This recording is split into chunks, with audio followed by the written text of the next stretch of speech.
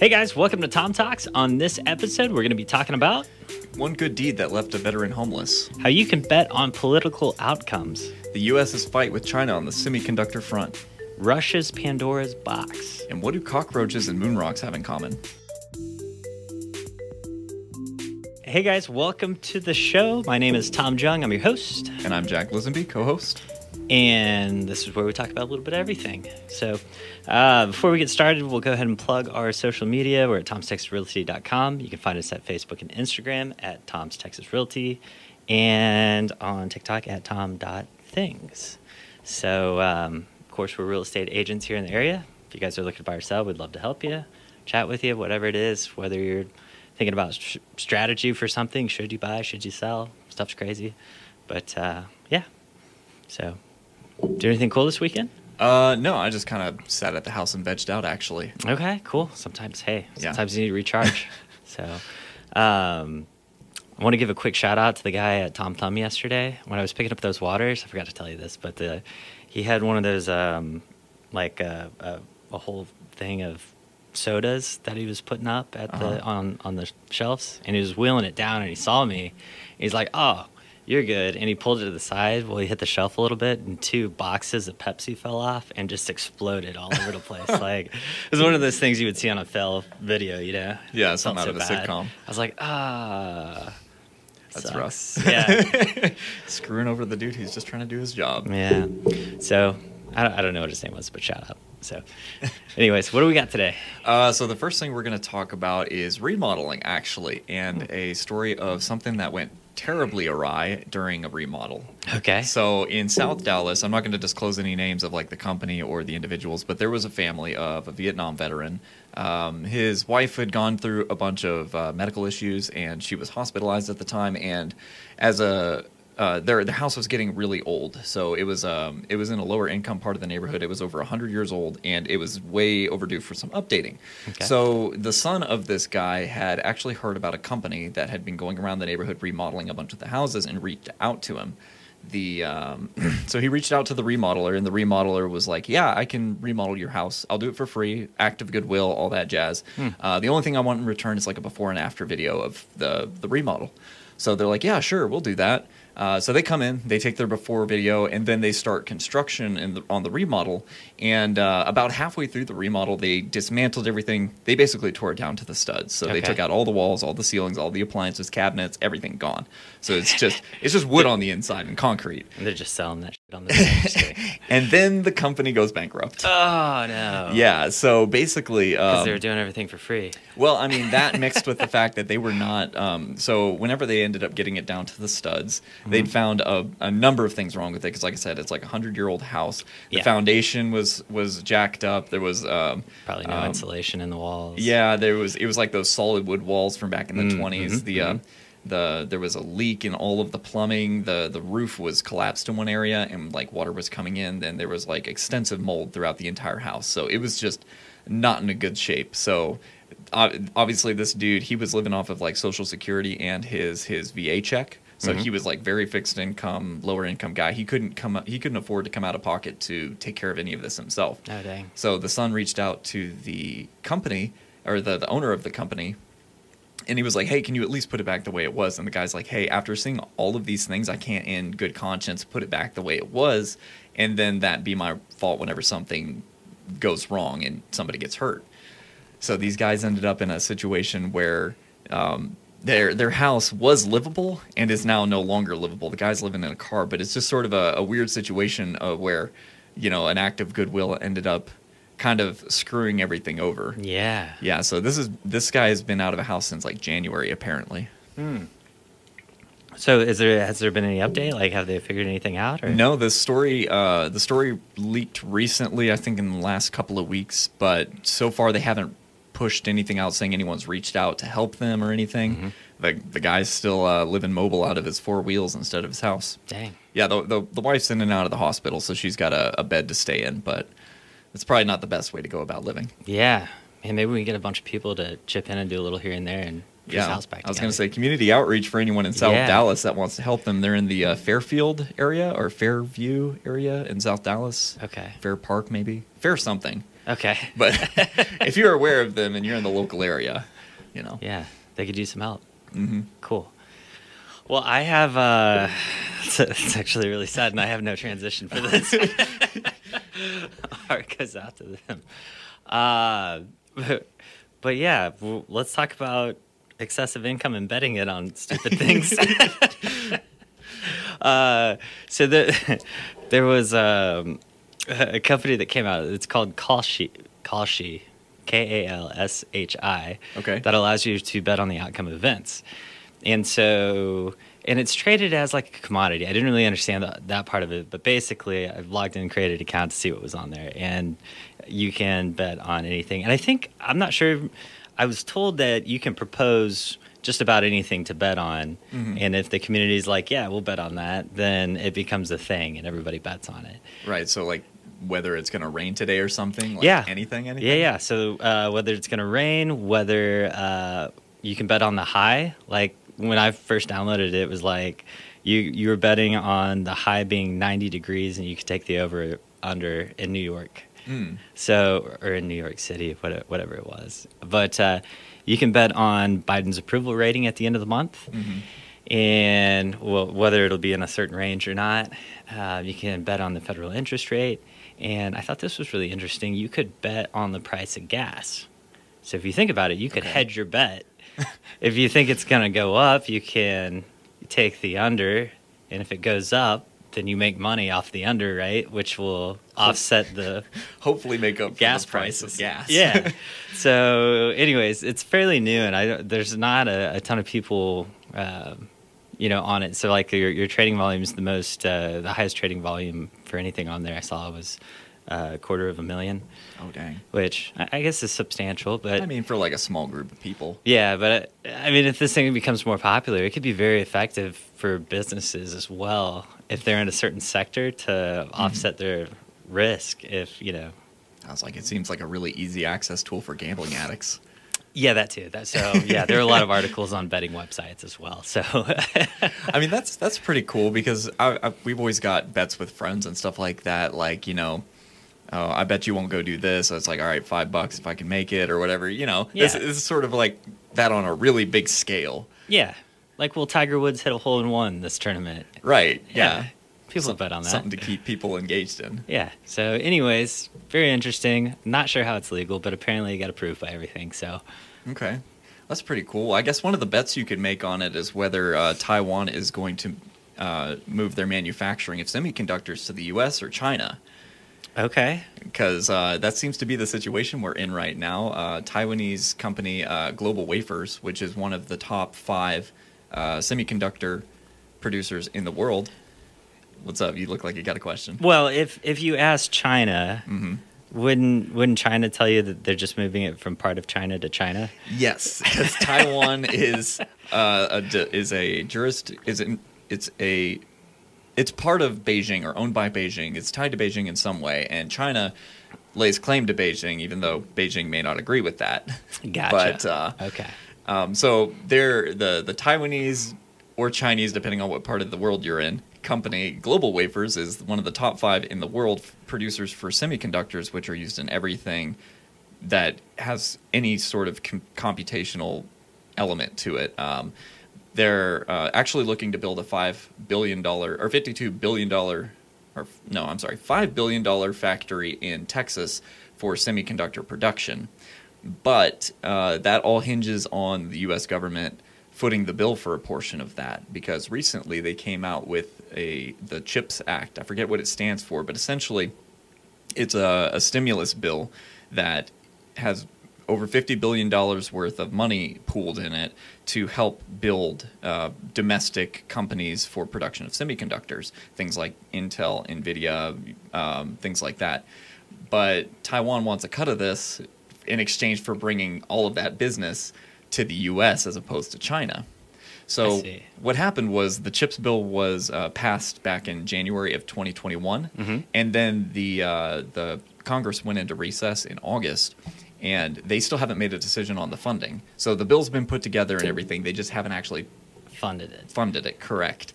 And right now, this would be a really good hedge against our bets with China, for the semiconductor market because it's such an important field for basically everything. As we learned Yeah. after 2020. Yeah. And China has a very large portion of that market. And if they took over this would be just a step forward for them being basically having a stranglehold on the market. Right. Do we know what part of Texas they're looking at? It's going to be somewhere in North Texas, but they haven't. Okay. They haven't. Yeah. Okay. Yeah. All right. All They right. haven't pinned down an area just yet. Okay. But it is going to be somewhere, from what we understand, in North Texas. TSMC, another one, it's Taiwanese Semiconductor Manufacturing Company, I believe is what it stands for, and Intel are also holding off on building their factories in, I believe, Arizona and Texas, because I think they're both trying to build as well. Everybody's waiting to see if they can get some of that money. Right, and Okay. so the government's kind of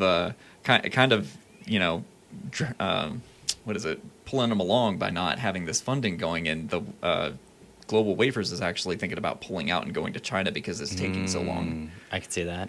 Yeah, so we're still waiting to see the results of that one. Dang. Well, speaking of China, they're involved in a lot of the Russian manipulation of the currency that's going on. Mm-hmm. And it's very fascinating. And I could not find anywhere if this has happened before. But, obviously with Russia's war, as soon as they, invaded Ukraine, their currency dropped. And they've done some kind of crazy stuff to bring it back up. And it's actually worth 5 times what the dollar's worth currently. Wow. Yeah, which is huge. Because it wasn't doing too hot for a minute there. Yeah, no, not at all. I think it was like I don't remember how far it plummeted, but it was far. And so they've been doing some interesting things, and I think we should probably keep an eye on this because because they are a huge. Actually, I'm just going to back up. All right, so this is kind of going to be a segment on oil, Okay, and why it's so important, how everything's tied to it. So basically, what they did is the crazy thing that they did is they said that they basically banned their currency rubles from leaving the country. So if you were a citizen, you couldn't send rubles outside of the country. Mm-hmm. I think they've recently opened it back up, but they've put a limit on how much you can send. So basically, if people were sending it to family members overseas, they were trying to keep all those rubles there. And then on top of that, anytime that you were an oil company or any kind of energy company was exporting, then they had to convert 80% of their sales into rubles. okay. So this was essentially creating higher demand for the ruble. Right, like artificially creating a demand. Right. Because you can't trade in anything else. And the only reason that they can get away with this is because they supply so much of the world's oil. Mm-hmm. Right? If they didn't have a stranglehold on that, then they couldn't pull this off. And so they also raised interest rates for people borrowing from, it was 9.5%. They increased it to 20. Oh, dang. Yeah, I know, which is very expensive for businesses. And then I think since then they've started scaling it down because the ruble gained, so much. It's probably more than what they were expecting. I mean, yeah, 5 times the U.S. dollar is a lot. There's very few countries that can tout that. Yeah, and so the only so the issue is if we put sanctions on for them not to use the dollar and not importing oil and all these other things. China, if anybody's read the history of Mao and there's the history of China and Russia are pretty tight. Mm-hmm. Like they go way back. And so, anyways, a lot of the trades that are happening right now are between China and Russia as far as the currency goes. But this is very interesting because I don't know that it's ever been done before. And can you ever get rid of the 80-20 rule now that it's been implemented?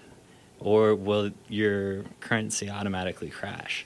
Well, I mean, I guess from the sound of it, there's sort of, like I said, creating that demand for the currency by making it a requirement to buy their oil with rubles. And I think what they're hoping to do is once enough people are trading in the currency that it becomes more organic for people to just want to use that currency because Right. it's so pervasive. Right. Which would, again, keep the demand up and the value of the ruble up. And it would hurt the value of the U.S. dollar as well because it's... Right. You're cutting Yeah. off part of that market. Right. Now, and it's hard to really tell because of the media manipulation that Putin's got over there. But you can imagine that if all of a sudden everything has to be in rubles, it's got to be very difficult for citizens to get stuff unless it's already produced by the country. Oh yeah, because then about 80% of the value of whatever your currency you're trading in is going to have to be transferred. Yeah, and so it's, there's not much out there, but from what I've read, the poverty's already doubled over there. Mm-hmm. They're having, they're expecting a downturn in their economy. Their GDP is going to fall internally. Because as we know, after 2020, they probably don't produce everything there to be self-sufficient like we don't. Like semiconductors was a big one, right? And what is it? Wheat production and Ukraine and all that stopped. Mm-hmm. So I think the only way that this works is the only way to really walk this back is if you take over Ukraine. If you're Russia, you take over Ukraine, you get all of the the benefits. I don't know what the spoils of war over there are. I don't know if Ukraine's sitting on a bunch of gold or what, but use that to offset the inflation and everything else that's going to happen if you ever lift this. Requirements. Yeah, because that can't be a permanent decision. Because if you're charging 20% interest for any borrowers, like that's probably going to be like larger companies and stuff like that. Mm-hmm. You're really thinning out their profit margins. At some point it doesn't become worth it, right? Right. So, it's got to be a bridge or something until they can get another situation figured out with the current sanctions or remodel their economy around them. Right. And so my whole thing is like, why don't we just make more oil? Mm-hmm. Because I'm sure other countries would rather just trade in U.S. dollars because that's what everybody does currently. And so I looked into this a little bit, and the issue that we have here is, number one, so when Biden came into office, he basically put all of these rules into place that made it very difficult to actually drill. So they talk about permits in the news. That's only one out of a bunch of steps you got to go through to actually start drilling. And on top of that, I think even more importantly, labor shortage and material shortage.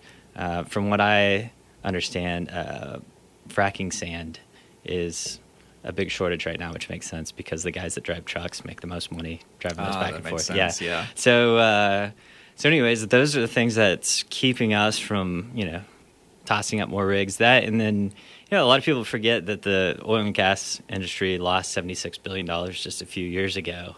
And so with that being so recent, they're probably a little more cautious on expanding right now, especially with everything going on. So, yeah, they don't want to overproduce and then not be able to meet with all the supply chain issues. Yeah.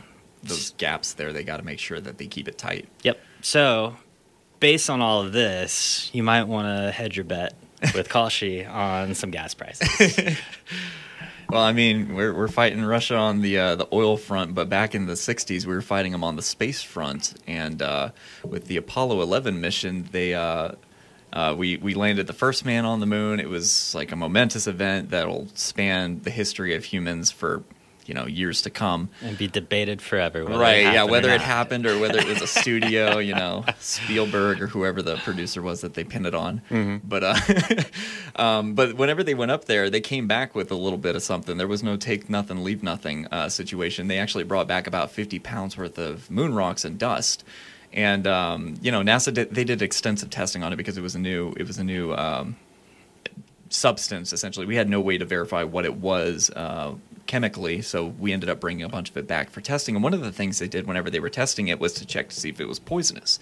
They fed it to several different small animals like fish, mice, insects, and things like that to see if it would kill them, essentially. Mm-hmm. It didn't. It turns out it was just regular rocks and dust, so it was no big deal. But and one of the entomologists during the test, she actually took about 40 milligrams of it home, and some of the dead roaches that they were testing on as well whenever they dissected them. And then she just had them in a display at her house for years. At some point, she ended up selling it on a secondary market to just some private buyer.